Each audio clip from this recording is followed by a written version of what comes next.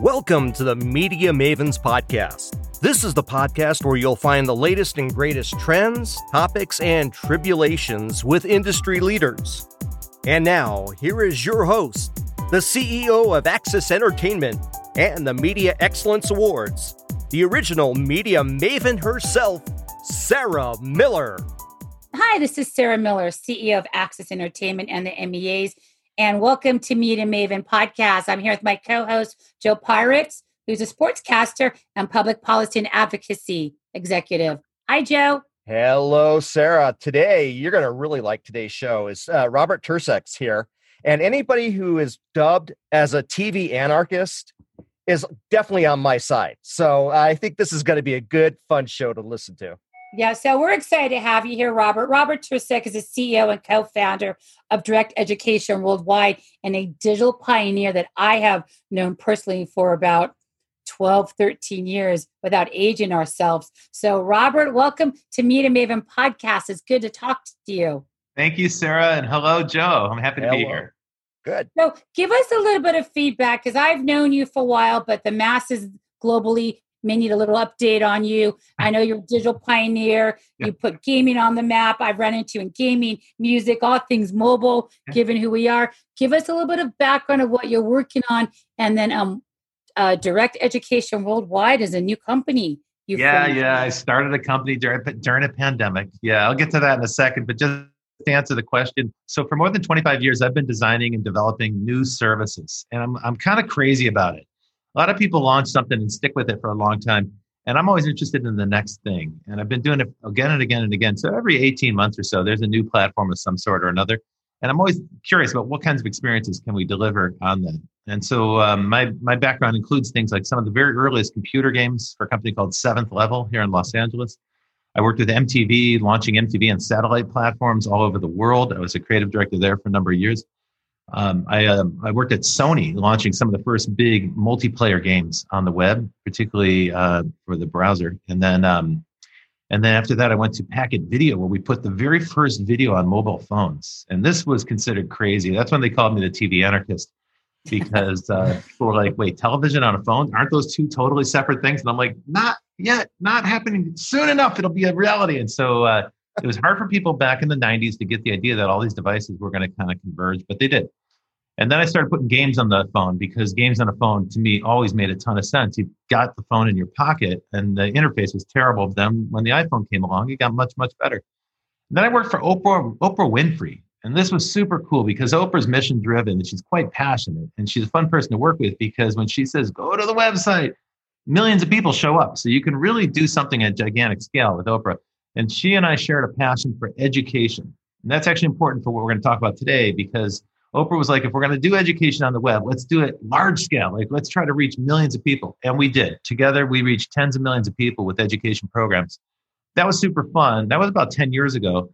And as soon as the pandemic struck, I had been flying around the world. I was a consultant. I was working with clients all over the place. And I started to realize sometime in the end of January, the beginning of February, I was like, maybe flying around isn't such a good thing to be doing at this point. And so then I started to become very clear that they were going to shut things down. I got back to Los Angeles, where I live, and I was like, if I can't be flying around, what am I going to do? And I got together with some of the folks that I've worked with for many years who design and develop new things. And we were like, what can we do to help? Now, we're not doctors, and we're not people who work in clinics, so we couldn't help in a hospital. But we thought about it a bit, because actually a friend of mine, a close friend, had COVID-19 early in March and was so sick he had to go to the hospital. And they turned him away. And that was actually happening to everybody I knew. I don't know if that's true everywhere in the country, but here in LA, most people were getting turned away at the hospital. And that seemed quite cruel at the time, because you would go home, even if you were very sick. But the reason for that, it turned out, is that there's no medical cure. There's nothing they can really do for you in a hospital. If you need life support, they've got that. They'll put you on life support. But if you're going to heal on your own, basically sitting in a hospital bed, taking up a bed in the hospital isn't really going to solve any problems for anybody. So they send you home. And that's when a light bulb went off. We realized, holy shit. You actually can't solve this problem with any kind of medical care or any kind of intervention, medical intervention. You can help people who are super sick that might be in danger of dying and keep them alive. But people are actually going to have to cure themselves. And we realized, okay, the best thing to do in the circumstances is prevention. And we were like, what can we do with information that teaches people how to prevent this disease? So we kind of went nuts and became experts. We dove into this subject in a huge way. We partnered up with a team of expert epidemiologists. It's a group called APIC, APIC, the Association of Professionals in Infection Control and Epidemiology. It's the largest group of professional epidemiologists in the world. And folks, for those who don't know what an epidemiologist is somebody who studies epidemic diseases. These are the people that the folks at the Centers for Disease Control and the folks at the World Health Organization turn to for expertise. Like, what should we do to contain this epidemic? And so we spoke to them and said, hey, we want to figure out a way to take the same practices that you do in a hospital or a clinic to stop the spread of disease. How can we take those same practices and bring them into the workplace? Because that's not what we have to do. That's where the disease is. When people go back to work, there's an outbreak. We wanted to stop that, solve that problem. Together with APIC, we developed a thing called COVID Smart. COVID Smart is a training program. It's an occupational training program. And so if you take this course before you go back to work, you'll be smart. You'll know the things to do and the things not to do so that you can prevent the disease from spreading around. But the best part about it is if everybody in a company is trained on the same set of standard behaviors, then you all know what to do. And so you can look at each other and kind of, check each other out, make sure everybody's doing the same things, doing it properly. And this really matters because as you've noticed here in the United States, people tend to be pretty independent. Mm-hmm. Some people will wear a mask, some people won't. Sometimes you give out a mask at work and some people wear it the wrong way. They wear it with their nose sticking out of their mouth or hanging down by their neck. That doesn't solve a problem. It doesn't do anything. It's a security theater. And so we teach you exactly how to put on your mask and take it off properly, how to maintain social distance, even when you're at work. How do you run a meeting? How do you do like a team meeting if you're trying to social distance? And all the other behaviors that will help you prevent the spread of the disease. So that's COVID Smart training. It's available now in English and Spanish. We're talking to people all over the world because this is useful in every country in the world. So we're starting to distribute it internationally as well. And it is the gold standard training product. It teaches you the best behaviors that'll help prevent this disease. And your APIC is a partner because I was looking into it. COVID Smart is now their software platform to help educate the masses on this. I mean, because I know, being in LA, we've seen the tax. I mean, I think there's taxing hospitals everywhere. Mm-hmm. I mean, and I am so grateful to say that I haven't known anybody who's come down with it because I was like in panic mode. Like, oh my God, everybody bubble wrap yourself. I need my family, my parents, my students, everybody bubble wrap, stay away, hazmat suits, But, things got a little more lax. And I think we went through a phase of fear. And then we went through, okay, let's just go back to work. This thing's like a common cold. But now it's such a novel virus with now the data and hard medicals coming out that the long haulers are having such horrible problems and it's affecting the organs. And we were talking, John, we're talking with, I'm actually with Ralph Simon, our mobile godfather, and Ursha about stuff. And I'm a big believer, being in tech, of contact tracing on the phone, big brother or not. You want to save lives, and right now, I want to know how to be smart about going out, but I also want to know who I'm around. So I think what you're doing is a tremendous thing that we need it. But everybody needs this. So here's the funny thing. Everybody thinks they know how to do this stuff. Like everybody says, oh, I know how to wash my hands. But if you think about that, your mom taught you how to wash your hands when you were like 2 or 3 years old. You probably haven't had an upgrade since then. And chances are you're not washing your hands the way the Centers for Disease Control will recommend, right? So there's 9 steps involved in proper hand washing. So we try to take you through all of that and provide that information to workers. And again, the point is that you're reassured knowing, even if you do know all that stuff, you're reassured knowing that everybody else on your team knows it as well. And that's the key thing. If everybody does these behaviors, we're going to really slow down the spread of the disease. You can't stop it. We can't tell people, oh, it's a safe environment. You can't say that because the virus is out there and we don't have any immunity from it. And so therefore, you're all vulnerable.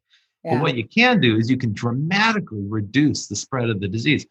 Remember how epidemiologists are taught is typically they go out and do field epidemiology. And an example of that would be going to the Congo during an outbreak of Ebola and stopping it. And, that disease was spreading very rapidly. And then when the epidemiologists showed up 6 weeks later, they had it under control. Is this geared towards, first responders? Is it hospitals, universities, or is this really just towards consumers on a broader level to try to get control and contain it? Yeah, it's a great question. So this is for businesses and this is for workers and businesses. And the reason we did it that way is that what we're really trying to do is help businesses reopen safely. Right. So right now, the way it works in the United States, at least, is about half the people, just about 45% of workers are at home. And they can continue to do that indefinitely. And actually, they're pretty productive. People are working at home. The other 55 or 56%, those are folks who have to go to work, and they're really exposed. And you know that the number of cases in that group of people has gone up dramatically. The people working at home are pretty safe, because if you just keep your house clean and, mind your steps, you're going to be okay coming home, staying home. But the people who have to go out every day, they really risk it. Well, more and more companies want people to come back, and they want to do that safely, and they want to do it soon. Now, what we've seen happen in the last 2 months is one state after another reopens the economy, and the workers all come back, but everybody thinks, oh, we're back to things as normal. This is a mistake. Yeah. As soon as you go back and you just do the normal things, and it's quite easy to do that, right? You kind of fall into a trance when you show up at work. And so everybody just snaps back into like the old way of doing things. That's when you get an outbreak. It only takes one person down again. And then everybody has to go home. Everybody goes in quarantine. They have to disinfect the whole place. Business is disrupted. You get brand damage. People think your company's skeevy. Not only that, you can get a lawsuit. Because if you're an employer and you bring your workers back without training, you are definitely set up for a negligence lawsuit. And you probably will have a tough time defending it, because you have to show you've taken a reasonable precaution. So we're trying to help workers and employers come back safely, minimize the risk to workers, and at the same time, protect the employers from getting sued. So the whole idea there is to say to the world at large, you can restart an economy safely, even though there's a pandemic going on. There's a way to do that. You can actually go back to work. It's not going to be exactly the same, but the steps we recommend are very simple. There's only a few steps. If you just do these things, you're going to dramatically reduce the risk. Now, the second thing we do, Sarah, is we provide certificates to the people who finish the course, but also to the business. And those certificates can be posted in the window, and they're quite cool. They're, I know this is audio only, but they show the world that the place is open for business. It's COVID smart. Nice. And then if you scan the QR code will tell you exactly how many people in that facility were trained and when they were trained, so that it gives the public reassurance that the proprietor of that business is doing everything they can to keep everybody as safe as possible under the circumstance. It's like when you get the A+ or the food ratings on the window. That's it. It's just like the food ratings. It's just another way to keep it safe. And we did get shut down again, and everybody's just expecting a third shutdown because it's California. Well, this is the thing, in September and October, when it starts getting cold on the East Coast, we're going to have a massive second wave outbreak. That's what everyone's concerned about. Maybe we won't, but based on everything that's happening right now, if you notice, the numbers have gone down, but they kind of plateaued. They didn't continue to go down, right? So we're still getting 35, 40,000 sick people every day. And somewhere between 500 and 1,000 people a day are dying. That's no joke, by the way. That means every 3 days, that's like a 9/11. We should be more concerned about it. We've all gotten numb to it. But what everyone's afraid of is that sometime in the fall, when it gets cold on the East Coast and in the North, you're going to start to see those numbers skyrocket, and we're going to be right back where New York was back in March. And this is a very scary thing. It's going to do. People want to travel so bad. And in California, they're going out to the beaches. It's just they're so lax about it. And it's just this thing is so serious. And it's going to get worse. Now they're saying, it's going to mutate with the cold and flu. Yeah. And I know you're targeting COVID smart towards businesses, but do you have for people, like you said, who are not into a big corporation, the big factories, the restaurants, for the UTB, is there anything? Because I feel like there's a lot of individual consumers, small business owners who aren't big companies, who still aren't sure how serious this is and what to do to protect themselves. And people that come in, like look at trainers, look at hairstylists, people that are independent, which is a lot of right now. People who are working at home, you go out, you run around, you run errands, veterinarians. I mean, isn't there a consumer facing one? Or sure. No, we also have an individual version that you can sign up for. So right now we're in the middle of doing certifying our first shopping center. And the shopping center has been great to work with, 66 stores. You can imagine it would have been a hassle to go to each of those 66 stores and try to persuade them to do this. That would take a lot of time. But we did it together with the shopping center management. And they were like, don't worry, we'll distribute this to all the stores. Really cool. So some of those stores, some of those shops just have 1 or 2 employees. And so those folks are all going to get trained up now. The cool thing is then we'll be able to certify the entire shopping center. So when you arrive, there'll be signs that say, welcome to the shopping center. We are COVID smart. Here's what that means. Scan the QR code. You can find out more about it. Here's some things you can do. And we have signs that teach you how to put on your mask, how to take it off properly without contaminating your hands, how to do the hand washing. So all the washrooms will have these new special hand washing signs and stuff. But most importantly, each of the shops will be trained to the same standard. The problem we're solving there is that what people have been doing on their own is coming up with their own signage. And you probably noticed this. I live in Hollywood where people are pretty creative. and there's some pretty funky shops, and you have found like handwritten signs and cryptic graphics. No one knows what they mean, or typos, and it doesn't inspire any kind of confidence, right? So I see that stuff, and I'm like, this is not what it's going to take to bring shoppers back and get them excited about going out in public. So I think better is to say, hey, we signed up for this program. It's the same program. Everybody's doing this program. These are the absolute best standards. They're certified by this organization, APIC, and they are really trustworthy. They're the experts. That's the kind of message we're trying to send. And then what that tells the public is people take this seriously here. The second thing it tells the public is you should take it seriously too. So it really starts to spread the best practices into the community.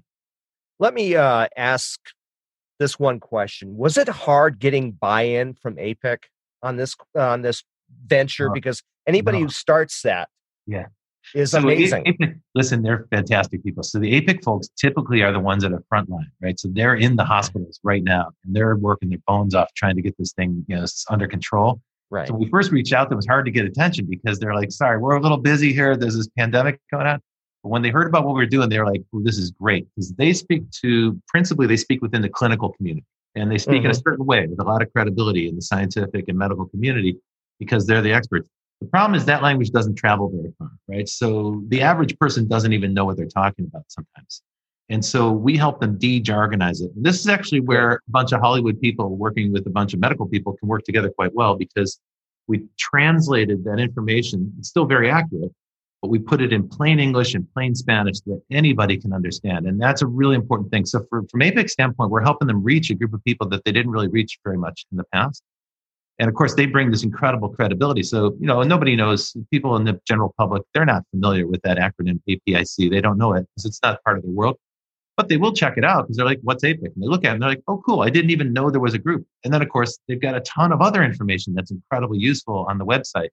So in a way, this is great because we're connecting the general public to this idea that there is a very credible organization that's been working very hard to set these standards for many years. There's so much misinformation. Everybody's pulling it from social media. Social media is such a trash can of people just regurgitating other people's stuff. And there's a few people that think they're industry leaders or digital mobile, leaders, but they're just regurgitating the same stuff to pertain. I just think it's all about smoke and mirrors. And people, unless you're a doctor or in science or somebody like you with COVID smart, social media is the last place people should be reading and going and feeding off of to get their information. There's a lot of bad information. And candidly, Sarah, that's why I got into this, right? Because you know me, I'm on social media and I'm like wasting hours fighting trolls all the time. People are spreading disinformation and bad information.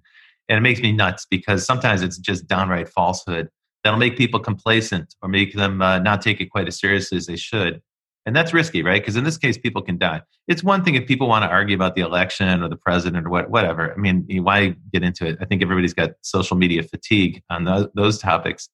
But when it comes to a pandemic, it's actually quite dangerous to spread bad information. Well, but people comment, though. People comment, then you see their comments, and I posted on my social feed on Facebook that I think you might have seen. Everybody's opinion is not right, wrong, or indifferent. It's just your opinion. You're not a doctor. You're not a scientist. You want to start an argument? Get off my Facebook page or I'll block you. Don't argue shit on my Facebook page without any qualifying background. And being in a PR firm, I'm able to get away with that stuff. So I clearly posted that because I don't want it because it's misinformation. It's not accurate, which is what I love, but which is kind of goes into, and now Joe has some questions, is the advocacy part of this, because I've talked to a few congressmen about PPP and COVID and stuff on some other interviews and the book I've coming out. Are you taking this on a wider net to Congress, to advocacy people, to start spreading the news? Because this is a central intelligent hub of the right way to fight and get ahead and contain this thing. There's not a lot of resourceful places to go to. Well, Sarah and Joe, we're taking this as broadly as we possibly can. So we're taking it out to anybody that'll help us get the word out. And that could be anything from any level of government. We are talking to people in the federal government. We're certainly talking to people at the state level and the city and county level. It turns out that the cities tend to own the problem. And the reason they own the problem is the state or the county can make the rules about opening and closing the economy. But when they do, you're talking about the tax base of the city that's getting shut down. And so the problem ends up being local business. It really very quickly turns into local business has this gigantic issue. And you're going to see that in the unemployment figures as well, because, a huge number of the unemployed come from the hospitality and food business, right? So as soon as you shut those businesses down, the management, they don't have any choice. Like they can't keep paying people if they got no business. So what happens is that you start to see that show up, and it erodes the tax base for the city. So we've been working closely with them, with city governments, about how best to roll this out at city scale. And it's pretty cool. Some cities have asked us for a true city scale deployment, and that would mean all the city employees, and some cities have thousands of employees, and then all the schools in that town. So all the public schools and the administration and teachers and the janitors and the staff in the schools, and then all the small businesses as well. So that's a pretty comprehensive deployment. And of course, the cities also have a lot of places to put the signage, because they've got all those, signs on the lampposts, and they've got other places to hang signs and put up posters and so forth, so they can get the word out. And that's the second half of it, right? It's one thing to teach people. It's another thing to make people aware that there is this set of practices. If we do all that stuff, though, what we're going to see is a dramatic drop in the incidence of this disease. So it's really worth the effort. And it is the only thing that works right now until there's a vaccine. And that might be a year. It could be even further off in the future before there's a vaccine available at scale. Some people say there'll never be a vaccine. Well, if that's true, then we all got to learn how to deal with this disease and live with it. And that's behavior change. And that's exactly what COVID Smart teaches, behavior change. I'm glad that you guys are targeting schools, because, we're coming up to the fall now. Yeah. And we're seeing, in fact, I was watching a demonstration today that, kids want their teachers to go back to work, but the teachers don't feel safe. Yeah. And it's a dirty cycle that keeps on, going around and around. And Robert, you've seen that before, I'm sure. It's an impossible problem to solve, Joe, because you've got the teachers on the one hand, and they're right. They don't want to be in a classroom with a bunch of sick kids. On the other hand, the parents, they got to go back to work. And so they're trying to get the kids in school. And this is an unsolvable problem. It's a giant issue. And we're right in the middle of it. That's true. Is it hard to make people buy into this at times? I think that they want to right now. Yeah. Yes. That's what I'm thinking, is that they want to buy into this. In the world to get out there, because as soon as people hear about it, they're like, great, can I get it? Yes, I want it. Because of course you do, right? If you have a business, look, first of all, you have to understand, business owners care about their employees. I know there's this myth of like the cruel business owner who is cruel to their employees. I've never met that person in my life. I know a lot of people who own businesses, they care deeply about their employees, and they want them to be healthy, and partly for selfish reasons, because they want the company to keep running without a disruption. So they have a lot of reasons to make sure their employees are safe and healthy. And also, let's not forget, if you're all coming to the workplace, nobody wants to take something home that somebody else brought. So we also care about that a great deal. So employers really do care. And this program brings immediate benefit. It only takes about 45 minutes. You can find it on the web at gotoworksmart.com. We're calling it that. So you go to work smart. Don't just go to work. And you go to work smart, you bring this with you. You can do it before you go to work, before you call people back to the workplace. So generally speaking, employers like it. It's available on any smartphone or any kind of computer. And that's important because some folks don't have a computer. And so we made sure that it works just fine on any kind of smartphone. And then, some people say, well, what if they do it at home with their family? Our feeling is great. That's fine with us. Like, for sure, the whole family should sit down and learn how to do this, because then they're going to adopt those practices at home and they'll probably be safer.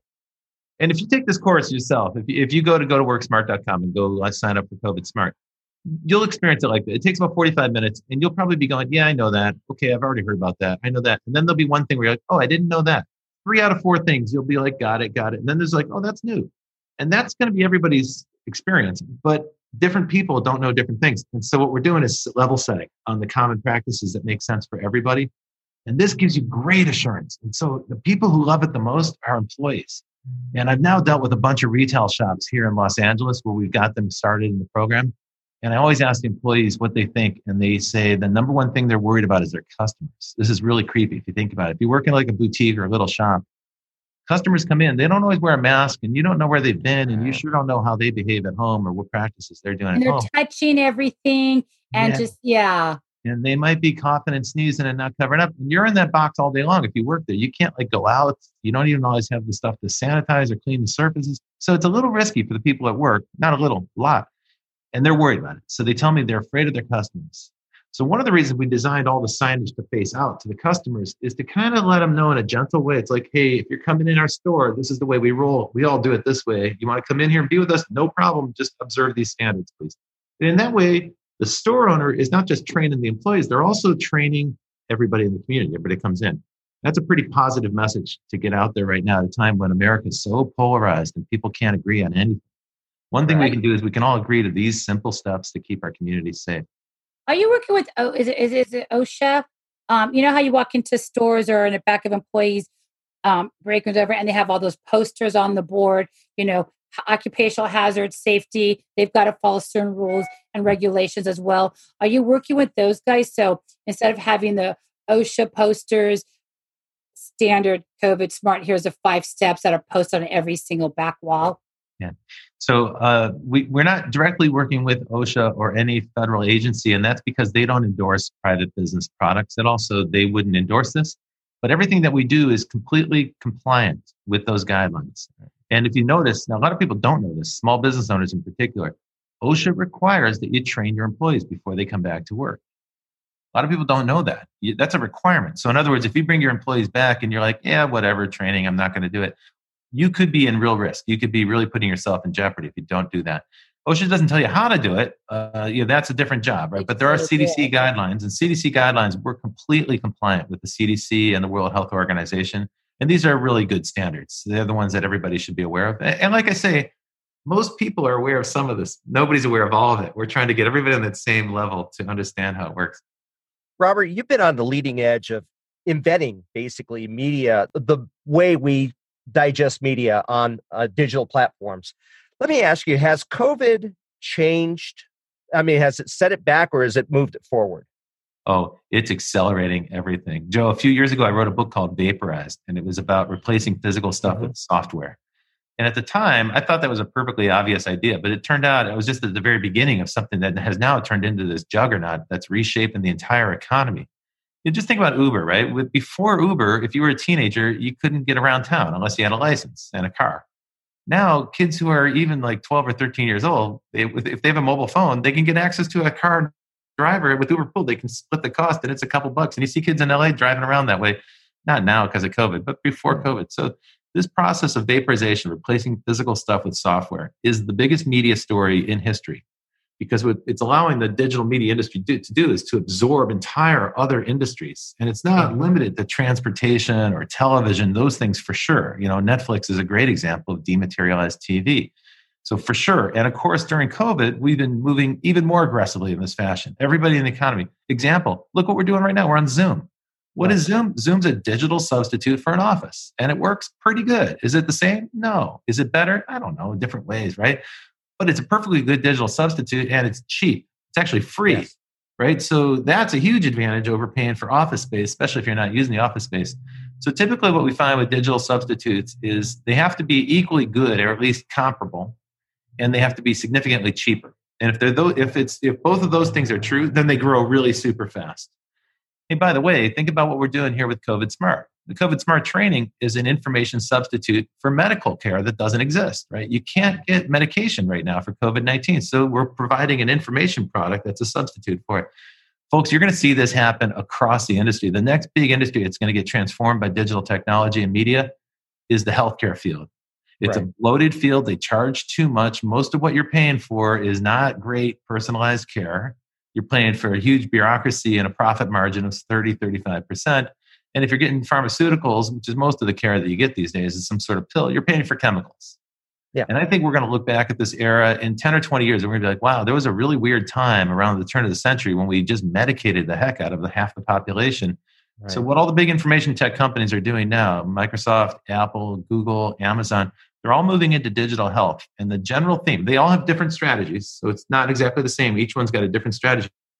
But the general theme is that they're using information as a substitute for chemistry. Right. They're trying to give people information, use data, track what they're doing, recommend different behaviors, similar to what we're doing with COVID Smart, to get them to do that instead of getting sick. So they're trying to keep people to the left before they go into the healthcare system. Keep them to the left where they're healthy, in the healthy population. If you think about it, we don't really have healthcare in the United States. We have sick care. The system doesn't really start until you're sick, and then it kicks in, and it's quite good, generally speaking. Depends on your own insurance provider, but generally, U.S. healthcare is okay if you have it. If you don't have it, it's terrible. But the big problem is it's incredibly expensive because we wait until there's a problem. And what the tech companies are realizing is we now have so much data, and we have sensors, and everybody's wearing sensors on their wristwatch and sensors in their phone and so forth. We can harvest that data and start to make some predictive analysis about what people are doing and how they might do it differently and make recommendations, make intelligent recommendations that will keep them healthier longer. Now, that all sounds really great unless you work for a pharma company, because a pharma company actually wants you to get onto a lifestyle medication. That's their business model. They want you to subscribe to medication the same way you subscribe to Netflix. And so if you're going to be healthier longer, that means you're going to sell, that person's going to buy fewer pills in their lifetime. So the lifetime of the value of that customer goes down.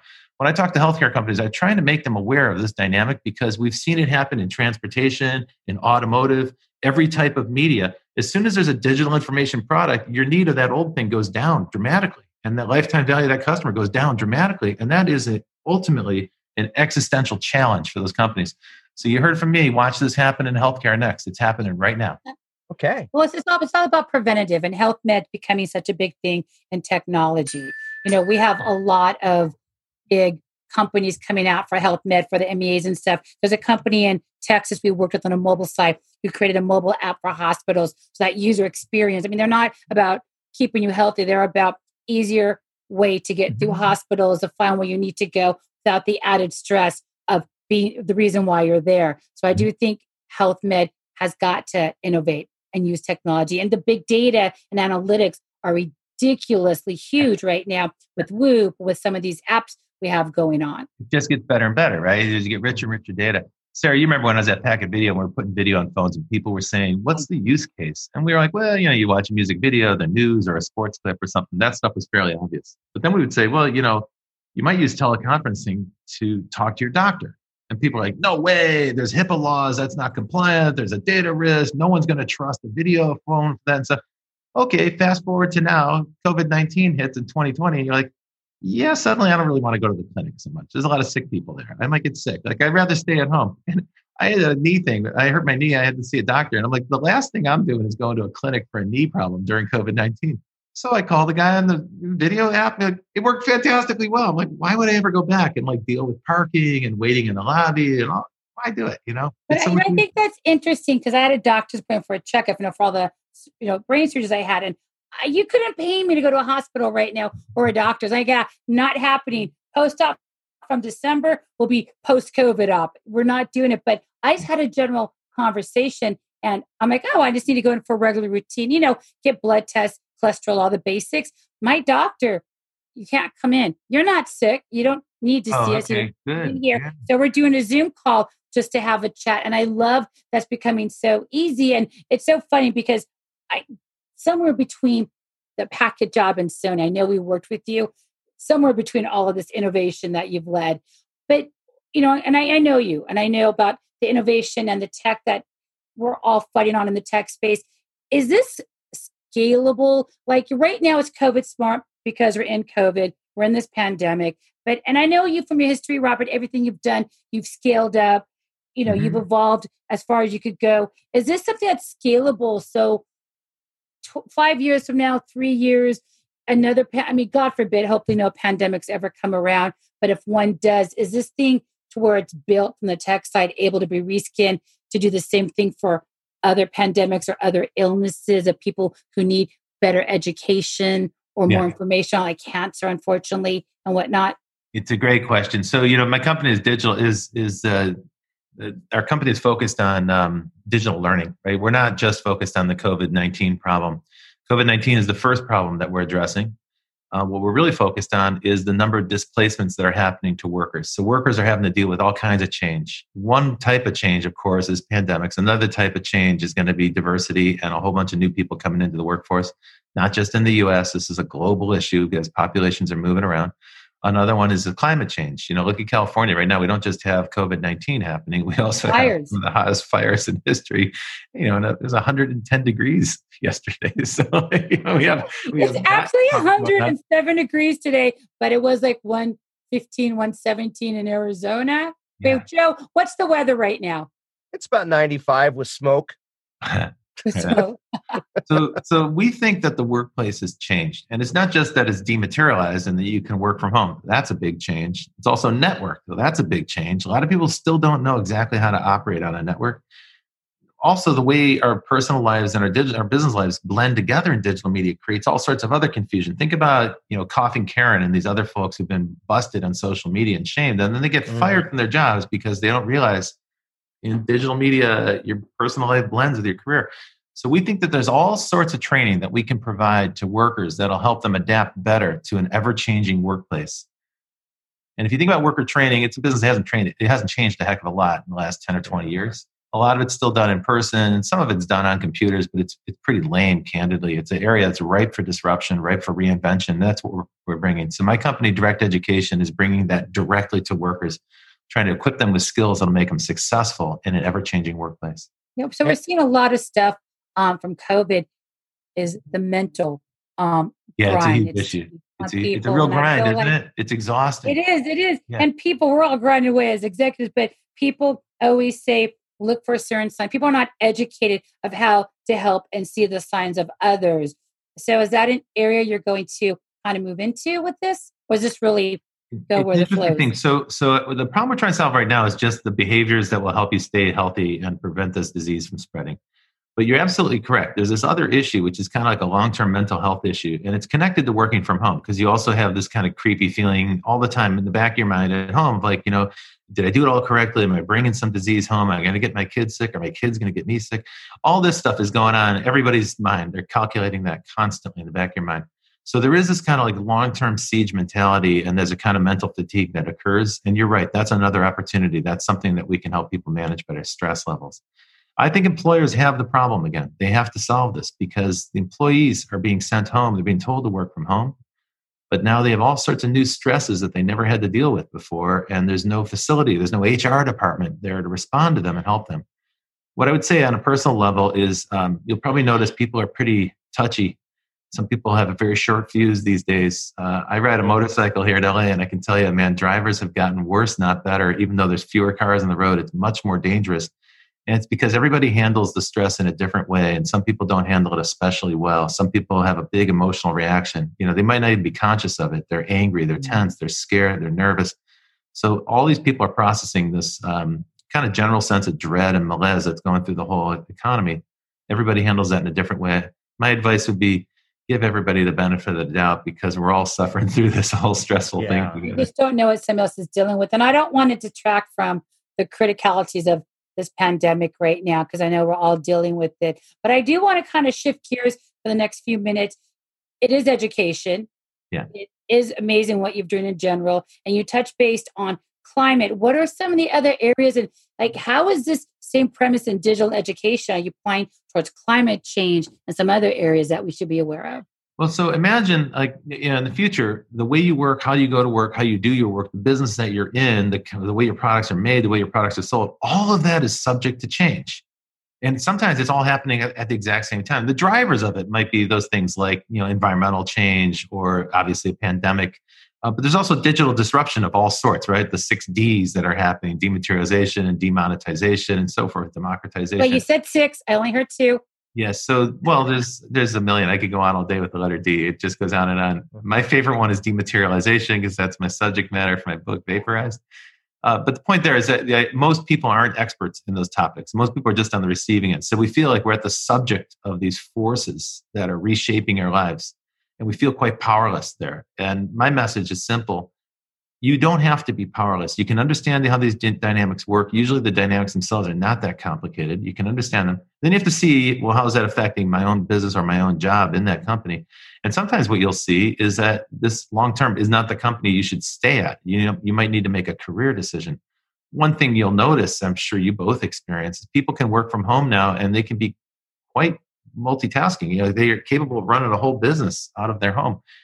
That's a revelation. Anybody who's been dealing with digital media for a few years, of course, we've all been working that way for 10 years or more. But I think for a whole bunch of people who just recently got chucked out of their office, they're realizing it for the very first time. And so they're going to have to master that learning curve. And my thinking is that this is not the first disruption that's going to happen in the 21st century. I think that's going to be increasingly the case. Part of the reason for that is what Ray Kurzweil has been telling us for many years, which is that the rate of change itself is accelerating. So it's not just that we're having more and more change, but that the rate that new changes are coming is accelerating. And if you just think about that in your own life, like how much new stuff is coming at you. And sometimes it is exhausting, right? It never seems to stop. Different ways to communicate, different tools that you can use. Now the tools changed. Oh, now I need to have some new security thing. Now I need a different VPN. Like just dealing with digital media forces you to constantly change your workflow, right? Now, the folks on this call, we're all used to that. That's the world we've been in for years and years. But lots of folks, that's not their world. That's not their first thing. And so there's a big learning curve there. My message there is that the Ray Kurzweil suggestion is that rate of change is going to increase. And so you're going to see more change every single year. So the whole premise for my company, Direct Education, is that we're going to be the ones that guide you through the next wave of change, whatever that might be.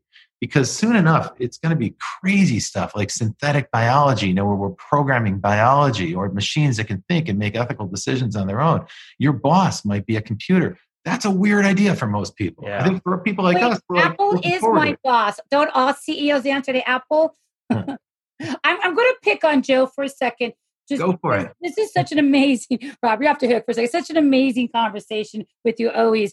But given the work at home, being safe, going back, Joe, from a university standpoint, and I know you're working from home and you worked for the government and before, are you seeing this whole process come into play in your experience with the universities and the city? Or do you think they haven't quite adapted to the technology of what Robert's trying to launch right now? I think that's, especially at the school level, I think they're trying to adapt. And the big problem with universities is that you have so many different classes. You have, do you have hands-on classes, let's say with engineering or with medical field? Are they going to be essential to be in the school? And that's part of our research program, is that we haven't been able to talk to people since March 16th. And that's we have to take blood. We have to do things with genomics. And it's been a challenge for people. And we've been trying to make sure that people are keeping busy, but at the same time is trying to figure out, where are we going after this? Do you think that universities will start adapting to new technologies moving forward to make it easier to communicate and stay in touch as a community? I think some of them are going to be dragged kicking and screaming into the 21st century. And because they want those students on campus, because those campuses generate money for the community and for the school. And I think right now, online teaching isn't going to pay the bills for many universities. This is a real problem, right? So they've got an ethical dilemma at the core of their business proposition. Many years ago, I started saying that the university business model is in trouble. And of course, all my friends at the universities were telling me to shut up because they didn't want to hear about that. And now here we are suddenly where it's not so safe to go back on campus. And many of the schools that brought people back and didn't prepare properly, well, they all had an outbreak, right? Some schools had an outbreak within 2 days and they had to shut down and send people home. So yeah, I think it's a really significant risk for the universities to continue operating tomorrow as if it's the same as it was yesterday, because that's just not the case. And then at the core of it, what seems to be driving some of these decisions to bring people back on campus is to preserve an old business model that involves selling access to a physical campus. And I think all of that's gone. I think all that stuff has been vaporized. I wrote about that in my book. It was the most controversial chapter in Vaporized, is the Vaporized University. Because you could deliver 100% of the educational curriculum digitally. You can't deliver the social experience and the sports and hanging out and go to a keg party. All that you cannot deliver in digital as successfully. So really the question of what's the essence of college? Is it the stuff that you learn in the classroom? Because that you can for sure deliver in a different format. Or is it all the socialization that you get on campus? Now the schools are trying to argue for both. And they're saying the best way to deliver it is on campus. I'm sympathetic to them. I feel sorry for the universities because they have this difficult problem. But the U.S. business schools that charge $60,000 per semester per year, they have a fundamental business problem. And I don't think they're going to solve it. I think you're going to start to see some universities and colleges either dramatically change, cut their costs, or reduce the number of classes. Yeah, I completely agree with that. And what's kind of scary here, and I'm not speaking as for one university, but for many universities, these are areas of learning and research, and many of them can't figure this out yet. Yeah. And those research facilities have to continue. That is an essential function of the university. And some of that research depends on all the other parts of the university, or at least that school, that particular discipline. And so we don't have a great plan as a society right now. Like, how do you do that research without this huge apparatus of the university around it? We don't have a good answer for that right now. And unfortunately, the way our politics is in this country, we're not even having intelligent discussions about stuff like that. We're good at tearing down institutions. We're quite bad as a generation. We're quite bad at building institutions that are durable. Right now, we need a fundamental rethink of what those institutions are. What is the purpose of a university? And Joe, you're absolutely right. Core research, fundamental research, that is a really important mission for universities. And that used to be at the forefront of what they did. I think some of it gets swept under the carpet now because we're so focused on creating like hot tub experiences and fun student unions and sports events and everything else. Tend to forget what the real mission there is. Right. I agree. Is this, Rob, let me ask you a question. Because remember back when the Sony days and music days where we were all about music, the labels were not adapting to new technologies. Music's a dying breed. We did a big global survey on music, and 78% of the survey, and one of the questions was music labels are not adapting to new technologies. We've seen the music industry crumble because they won't adapt to the digital, the mobile. They can make more money in the long term, but they won't give up a nickel and control now. And now we got Spotify, Pandora, streaming, and all this stuff. Do you think this same principle, old school business models, they don't work, they're falling apart, new technologies, can that same model more or less be applied towards the university system based on this conversation with you? 100%. So 100%. Anytime you have an old system that has some expertise, some knowledge, some unique knowledge, and they get charged a lot of money for that. Could be the medical profession, the healthcare industry. Could be the universities. That's another great example, right? Could be the government with regulations. Like there's a lot of big institutions that have at their core information, but the information is encoded into something physical. So at the university, it's encoded in the physical campus and the lecture halls and the professors and the books, right? And in the medical places, it's going to be all the records that you've got in the hospital and all the equipment and the gear and so forth. So to the extent that you can substitute information for that physicality and unlock that information, allow it to travel on a digital network, that's an opportunity for disruption. It's not an opportunity for a business model, by the way. It's an opportunity for disruption. You can blow up the old business. That doesn't mean you necessarily created a new good business. And Spotify is a great example of that. Spotify has tens of millions of subscribers. Show me one music artist, one recording artist that's excited about Spotify. They hate it because they don't get paid enough. And Spotify just doesn't make it worth your while to be a recording artist. So what's interesting is it's one thing to blow up an old business model. Digital technology and Silicon Valley are brilliant at that. What they're not that great at doing is creating a new business model to come in its wake. And we've seen that happen in one industry after another. They gut these industries. They take out high margin businesses that were good, that were created great jobs, that were created great careers, and provided a decent service. Maybe they were bloated. Maybe they're slow to change. Maybe they didn't understand digital technology. And for that, they got exploded. They got blown up. But what we haven't done is create similar good paying careers, long-term stability in an industry. What we've done is we've just thrown this stuff into a blender and pieces keep coming out of it. I'm not quite sure if the analogy is perfect between music and the universities. What I do know is anytime your defense is an old building or a campus or a lecture in person, you got a problem on your hands because all that stuff can be substituted super quick. And it just takes one epic thing like a pandemic to push everybody into a category where they no longer need your product. And that's a crisis. Wow, what a scary thought. Why are we going into this gloomy topic? I'll tell you what's booming here. Let's talk about what's booming. So like as physical stuff, it gets weird. Virtual reality is having a renaissance right now, and augmented reality and mixed reality of all kinds are having a renaissance. And it's really interesting because, 2017, those were the boom fields. And then 2018, everyone was like, it's not really that great. And by 2019, it was like, the air went out of the bag and VR was kind of on its last legs and a lot of VR studios closed and so forth. Gaming started to tick up. And what we have finally is decent gear, right? So the first thing is you got to it's like getting to the first decent smartphone. They finally got to the first decent head-mounted displays. And like Oculus has great new head-mounted displays, and everybody else is following quickly. So you're going to start to see more and more gear. By the way, they sell out. Every time Oculus comes out with a new device, it sells out instantaneously. So that's a really strong signal. Developers of games are telling me that their revenues are up 4, sometimes 16-fold from a year ago. So they're making money. What's way more interesting is because people are stuck at home and they're looking for stuff to do and they want to meet people and go out, what we're starting to see is social VR is really picking up, where people are creating virtual meeting spaces. And you don't even really need virtual reality to do that because people are also creating that on the web in some capacity. I mean, in some respects, that's what we're doing here on Zoom. It's not VR. Although Zoom, with the virtual backgrounds, they're saying that that's the largest human experience of mixed reality ever in history. Right? People are starting to play around with changing out their background. Hey, that's like dipping a toe in the ocean of virtual reality. Some people are getting experience with that. Now, I think what will happen is more and more as the systems get better and the equipment gets better and the experiences get richer and there's more diversity of experience and the tools to create it get a little bit easier. All that's happening right now. Then you're going to start to see a diversity of experience that grows and grows, and people might start to develop a preference for it. And if your choice is sitting in traffic on the 405 for 2 hours to go to an office that never was that great in the first place, or strapping on a head-mounted display to do an immersive meeting, guess what? A lot of people are going to choose that latter one because that's a lot easier.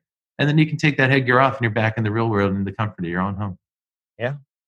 This could be another podcast altogether. This is going to be, we are running out of time, but I think, are going to check back in with you, Robert, to pick up where we left off. But for right now, this has been amazing. It's always great talking to you. Where can people get your book? The book Vaporized is available anywhere they sell books. You can certainly get it on Amazon. It's Vaporized by Robert Tursik. Yeah. And COVID Smart is a training program, and you'll find that on the web at gotoworksmart.com. Don't go to work without a mask. Go to work smart. Right. And I'm going to pick up Vaporized. I'll tell you that. I'm going to do that tonight. It was more relevant than ever, my friend. There you go.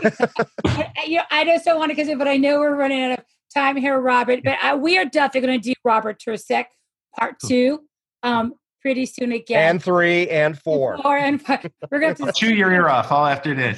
It's great fun. Thank you for having me here. To talk to you always and see your smiling face. It's so sad that we are like literally living 5-10 minutes apart in the same industry, and I haven't seen you in 6 months.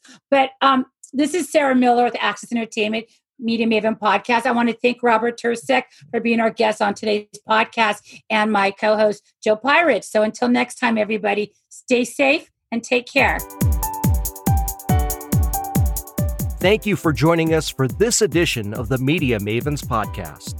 If you don't want to miss an episode or you want to find past episodes, subscribe to the Media Mavens Podcast on your favorite podcast provider. For more information, go to MediaMavensPodcast.com.